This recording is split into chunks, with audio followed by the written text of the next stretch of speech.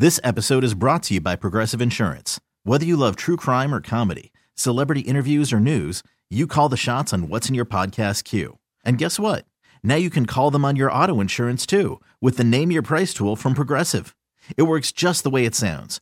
You tell Progressive how much you want to pay for car insurance, and they'll show you coverage options that fit your budget. Get your quote today at Progressive.com to join the over 28 million drivers who trust Progressive. Progressive Casualty Insurance Company and Affiliates. Price and coverage match limited by state law. You're listening to Around the Dial, your one-stop shop for sports talk's best moments every day. Here's your host, CBS Sports Radio's Damon Amendolara. It's Around the Dial, the best in your sports talk. For Friday, January the 25th, I'm your host, D.A. And every year, one of the hottest topics in January is not the NFL playoffs. It's not the NBA regular season. It's not baseball's hot stove. It's the Hall of Fame. And we've talked about it already this week. The guys that got into the Hall of Fame this year, including Mariano Rivera unanimously, and the guys that did not, like we talked about yesterday, Barry Bonds, Roger Clemens, and other steroid users. But how about a guy that might have been kept out because of politics?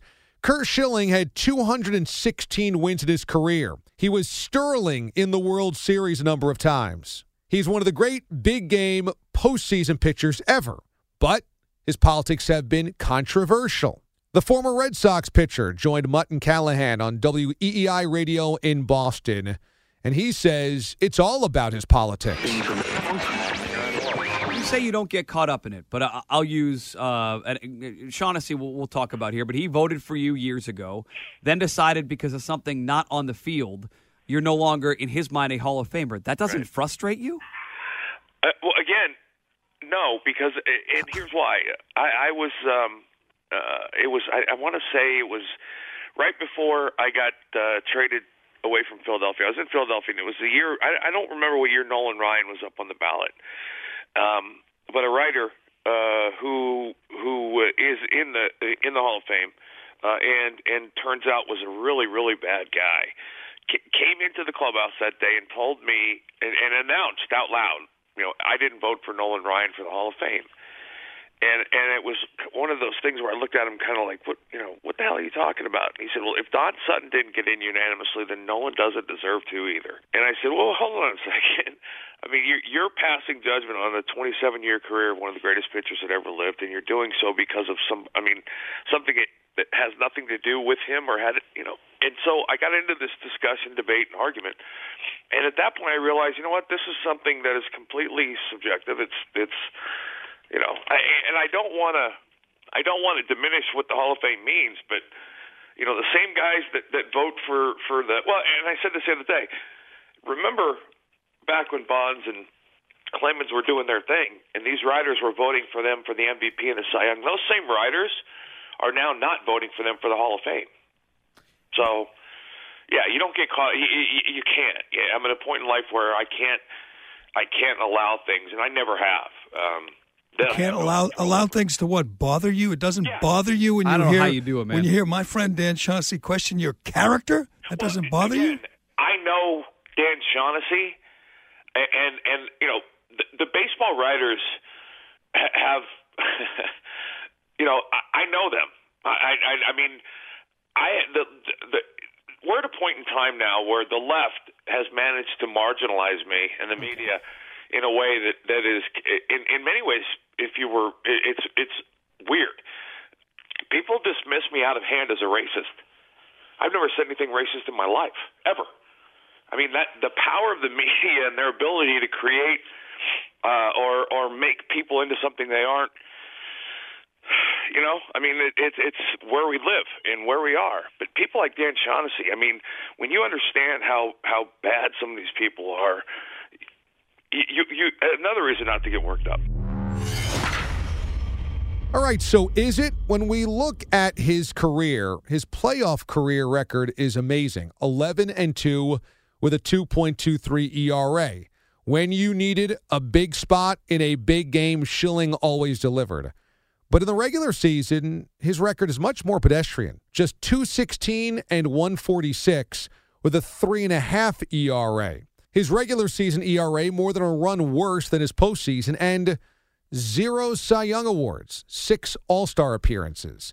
So it's not like he's a slam dunk Hall of Famer. Dan Shaughnessy, who Schilling just called out, longtime Boston Globe columnist, who has been on the record as saying, yes, I do not vote for Curt Schilling, and part of that is his politics, heard Schilling and said, I'm jumping in to answer for myself. Here is Shaughnessy on WEEI Radio in Boston.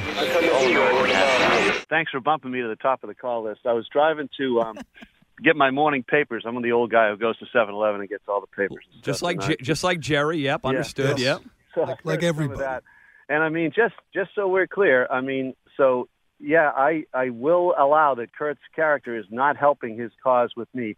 He's a bubble candidate, okay?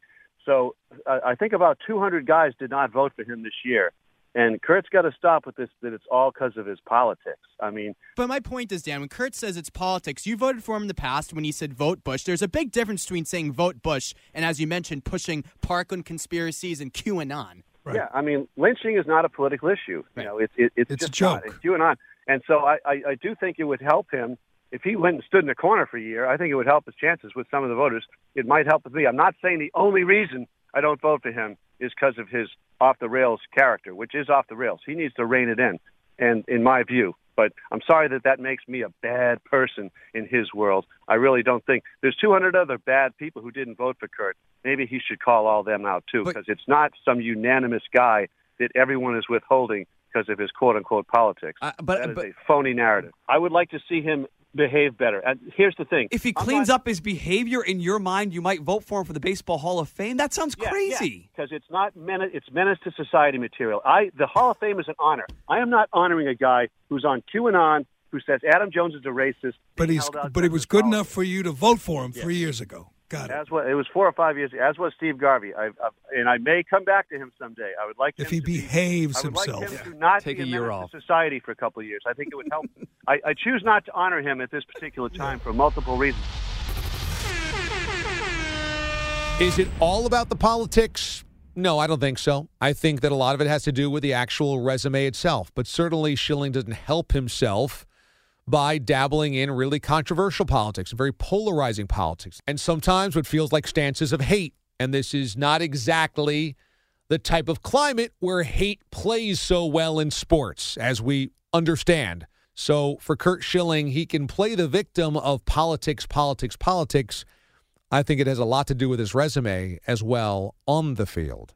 How about the politics of football, but not actually in the government, the politics in the league office? We know how bad that non-pass interference call was. That did not go against the Rams last weekend, which helped Los Angeles end up winning that ball game. Roger Goodell and the league office has yet to issue any statements. And people are upset, including morning show host Angelo Cataldi on WIP Radio in Philly. I invested a year of fandom in this season. And now I know that the final game will not determine the winner because an official blew a call. Blew it big time. That, to me, is horrific. It's horrifying. It's awful. I need some closure from the league. Here's the closest I got to it. Right after the game, Sean Payton, the coach of the Saints who got screwed, comes out, and he did get word from the actual NFL. Here's what he got. Frustrating, just getting off the phone with the league office. It was simple. They blew the call. They said it should never have not been a call. They said not only was it interference, it was helmet to helmet. There were 2 calls. They couldn't believe it. All right, I can't believe it. And then I went, all right, now the media was told, this is what I can tell you, because I've been following this meticulously by many websites, prominently ProFootballTalk.com, because ProFootballTalk.com is all over this stuff. Mike Florio, he lives football out. Mm-hmm. They don't miss a trick. Nope. All right? And the media was told, after Peyton said that the NFL would be providing an official statement on what had happened, that they missed the call. All right? And then no statement was ever made. No statement was made. Within 3 days, here's what happened within 3 days. 2 Saints fans filed a federal lawsuit against the NFL for not doing what they were supposed to at a play. That's going nowhere, but it represents the frustration of their fan base. Then a congressman, Cedric Redmond, actually called for a congressional hearing, shades of all inspector and Spygate. Yeah. And he wants Congress to actually interrogate Roger Goodell. But guess what? No Roger Goodell anywhere. No Roger Goodell anywhere. So now I'm going to take you back, Al, to something you remember very well. It's 3 years ago, right? Right. Deflategate. Yep. Oh, yeah. He's at his annual news conference at the Super Bowl. Yep. Howard Eskin's there. Remember Howard Eskin interrogating the commissioner? Yes. He wants to know why the commissioner isn't available during controversies. Listen to this. I understand the obligation of my job to meet with the media. I don't know whether I meet with them in a press conference every week, but I'm available to the media almost every day of my job professionally. So we try to make ourselves available on a very regular basis. It is my responsibility, it's my job, and I will do that. John Johnson.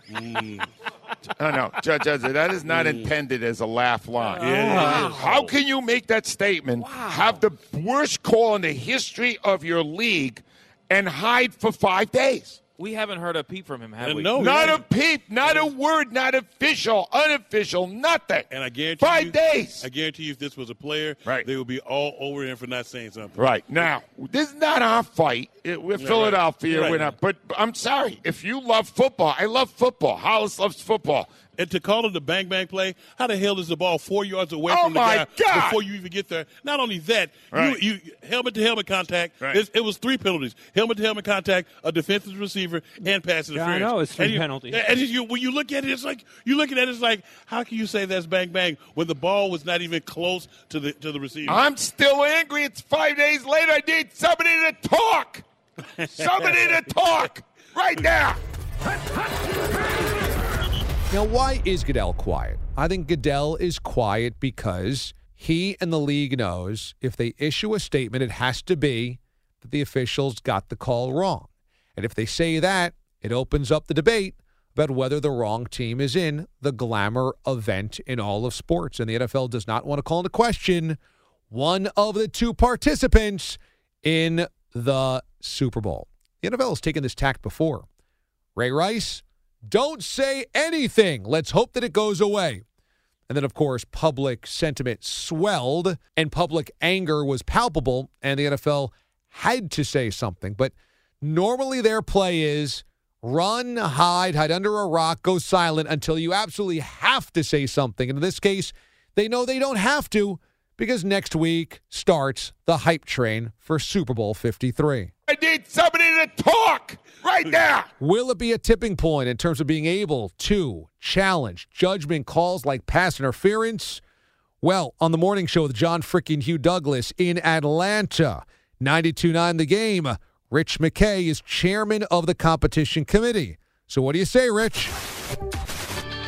Now, Rich, I know you're tired of hearing about it, but what is the NFL going to do about this egregious penalty that was missed in the Rams-Saints game? Are they going to discuss it at all, or we're just going to kind of let it go by the wayside?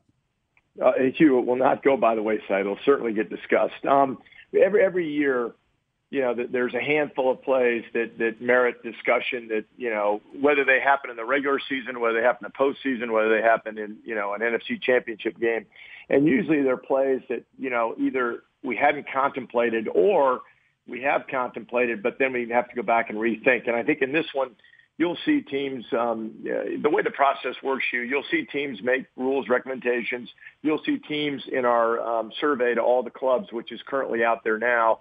They'll voice their concerns and want us as a committee, competition committee, to look into a certain area, which could include this no call late in the game. So I think that the way I look at it is nothing should be off the table. You should consider everything. Mm-hmm. At no time is the NFL rule book set for life. I think you've seen that over the course of the years. I've certainly seen it in my years on the committee. So it's something that merits discussion. It will be interesting to see what the ideas are. This replay system, has served us, I would say, well. I would say at times it's been challenging because it's a very complicated system, and the more you add to it, the more complicated it becomes.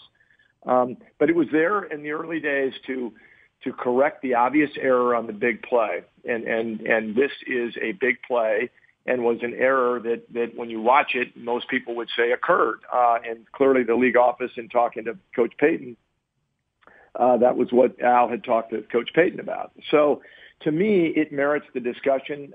We shouldn't go in with any preconceived notion. I would tell you that it's complicated. It's not easy. There's no easy, we'll just do this. And then not worry about the repercussions to the game. You're always going to worry about that. You know, Rich, I know if you're like the mindset like me, no one play decides the outcome of a game. It's been like that since I played, and it's been like that forever.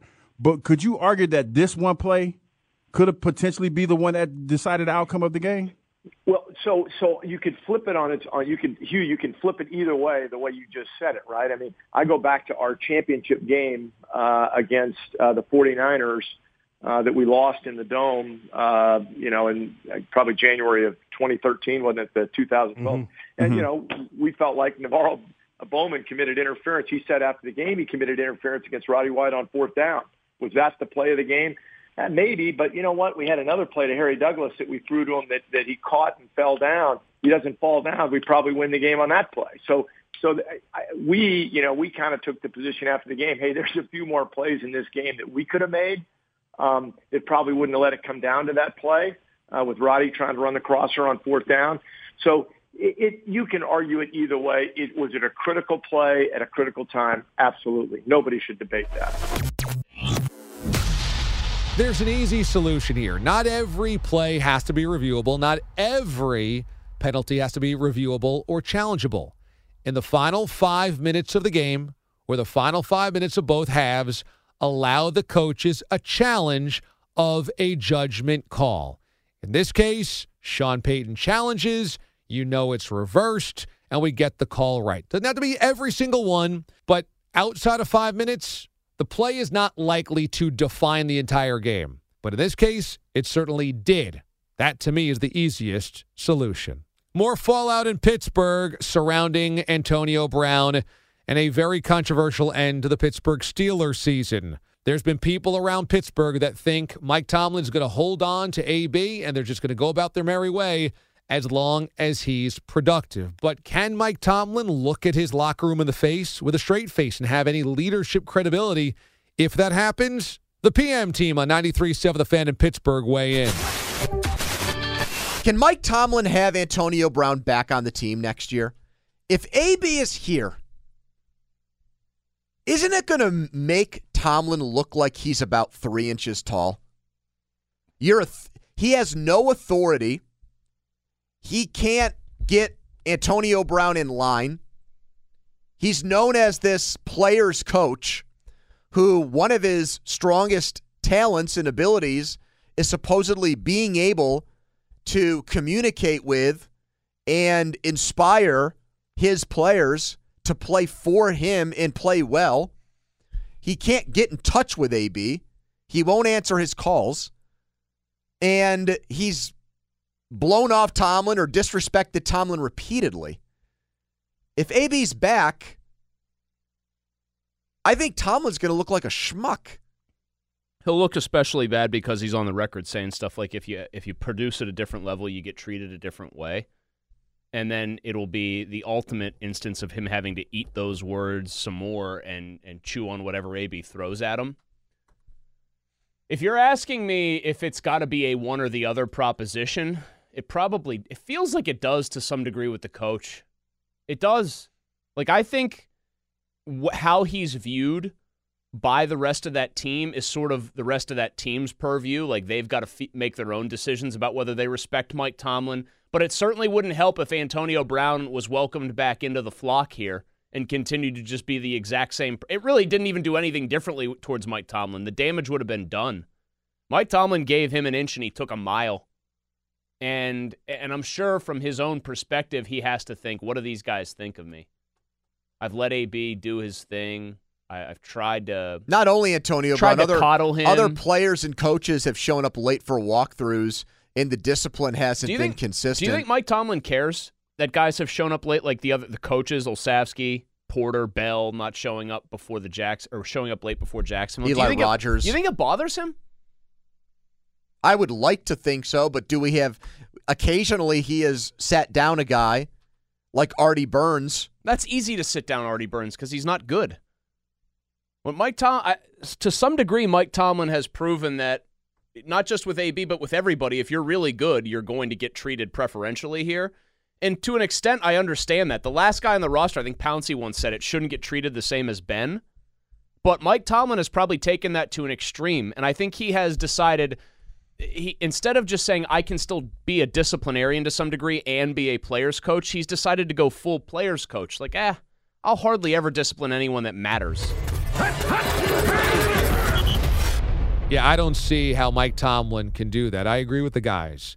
You are going to try to hold guys accountable, and now here's Antonio Brown, who quit on the team in Week 17 of what amounted to be a Steeler playoff game. Win, and you're in potentially. You've got to win to get in, and here he is going AWOL, and somehow you're going to allow him back in the locker room, and as a head coach, feel like you're not going to be stepped on consistently by other guys. If AB's back, I think Tomlin's going to look like a schmuck. I don't see how you do it. I think it's a mistake if Mike Tomlin brings him back.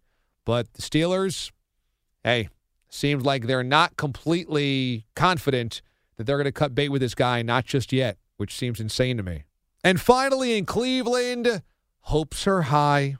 John Dorsey, the general manager, joined Adam the Bull and Dustin Fox on 92.3 The Fan in Cleveland. He's got a franchise quarterback. He's got good young players on defense. He's got a hot end to the season, and he's got a new head coach in Freddie Kitchens. What do you think? Freddie, is he the man? John, we have said that it feels like you and Freddie Kitchens and Baker Mayfield, although of different generations, are all kind of cut from the same cloth. Is that fair? Well, I mean, we all love the game of football. We all love the traditions of football. We all love the Cleveland Browns organization. If that's cut from the same cloth, you know what? I'm proud I'm associated with those guys because genuinely all of us love being in Cleveland, and you know we're trying to do something here and make everybody proud. The fans are obviously very excited right now, John. There's a lot of promise, more than there's been, and there's the promise of sustained success, which Cleveland has not had since Bernie Kosar was a quarterback, and that's a long time ago, as you know. Obviously, you know, the fans are concerned because in the past there's been problems with continuity. It seems like the power structure has been streamlined. Are you happy with the current power structure of the team? Well, in terms of the past, you know, I think we all learn from the past. I think that's great wisdom. I think we live in the present, but let's build for the future. So what is that? I mean, that's check your ego in at the door, roll your sleeves up every day, and let's get this thing right. And so what you got to do is you take that mindset to work every day, and let's just go to work and let's roll. I mean, it's you know, we're lucky to have this. I don't even call it a job. I mean, I'm still part of the Cleveland Browns in the National Football League. How cool is that? And, you know, enjoy it every day. Embrace the moment. John, going back to your comments on cut from the same cloth as, all you guys are football guys and all that. How much did Freddie's relationship with Baker help him get the job? Well, it was one part of it. I mean, there were multiple things involved in this process. Was it the organizational tenets that we set forward as a committee? Was it Freddie's resume on display at the same time? We felt that the list of qualified candidates that we have was really a good list. And it just so happened that Freddie was the right guy. His vision was wonderful just to listen to him and just in the direction we're headed. I couldn't be more pleased with Freddie right now. Yeah, I spent a few minutes with him down here in Mobile, and I got to say, it's the first time I got a chance to talk to him, and he's just really authentic. And I'm guessing that you guys felt that in the interview process as well. No, he's very genuine. He's very passionate about the game. He's got depth of knowledge for the game of football, and he truly has galvanized that side of the ball and put guys in position to make plays, and that's all you can ask for. And you know, his ability to call the game was on display for 8 games, and I thought the offense would have ranked up in the top 10 of offenses with his play calling over that time period. John, we got to ask you about the Seth Wickersham article, which came out today. I don't know if you read it, but a lot of it is news that we kind of already knew. We know there's been a lot of turnover in this franchise, and a lot of dissension at times between front office and coaching staff. Was there anything in that article, if you did read it, or in Jimmy Haslam's past that gave you pause when you took the job, or maybe today? I've been with this organization, for their 13 months, 12 months. Yeah. And it's been awesome. And it starts at top with ownership. And listen, what I like to say is these guys, they are so supportive, and they will they give us every resource we want. When we sit in meetings, the one question they always say at the end, what can we do? Is there anything we can do to help you guys? Is there anything you need? That's all you can ask for with ownership. And they deeply care now about the people in this community. They care about this team and the people in this organization. I couldn't be prouder to say that I work for the Cleveland Browns, and all I know is this: Jimmy and Dee Haslam, I have an immense respect for these people. Been a long time since Browns fans have been able to feel good about their football team, but what's not to like right now? Like I said, I am plotzing right now. Quarterback, young players on defense, one of the youngest rosters in the NFL, solid veteran GM, and supposedly one of the most desirable head coaching vacancies in the NFL that was eventually filled by a guy that Baker Mayfield has a great relationship with. Oh, my God, I love it. Feels like that's a pretty good combination. But, boy, it's been a long time since we could see the Browns and count on them to be good and then deliver on being good. Will they sneak up on anybody next year? Let's see. Can Freddie Kitchens go from lower-tier assistant coach on the staff to head coach in just one calendar year? And is he the right man for the job? Freddie Kitchens, is this you? There's finally high hopes by the lake, and now they've got to deliver on those high hopes. That's the best of your sports talk for Friday, January the 25th. Next week, it's Radio Row and Super Bowl week, so plenty of action coming down, I'm sure, from radio stations all across the country.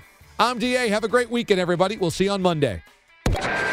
Thanks for listening to Around the Dial. Subscribe now for the best daily recap in sports talk on radio.com or the radio.com app. This episode is brought to you by Progressive Insurance. Whether you love true crime or comedy, celebrity interviews or news, you call the shots on what's in your podcast queue. And guess what? Now you can call them on your auto insurance too with the Name Your Price tool from Progressive. It works just the way it sounds. You tell Progressive how much you want to pay for car insurance, and they'll show you coverage options that fit your budget. Get your quote today at Progressive.com to join the over 28 million drivers who trust Progressive. Progressive Casualty Insurance Company and Affiliates. Price and coverage match limited by state law.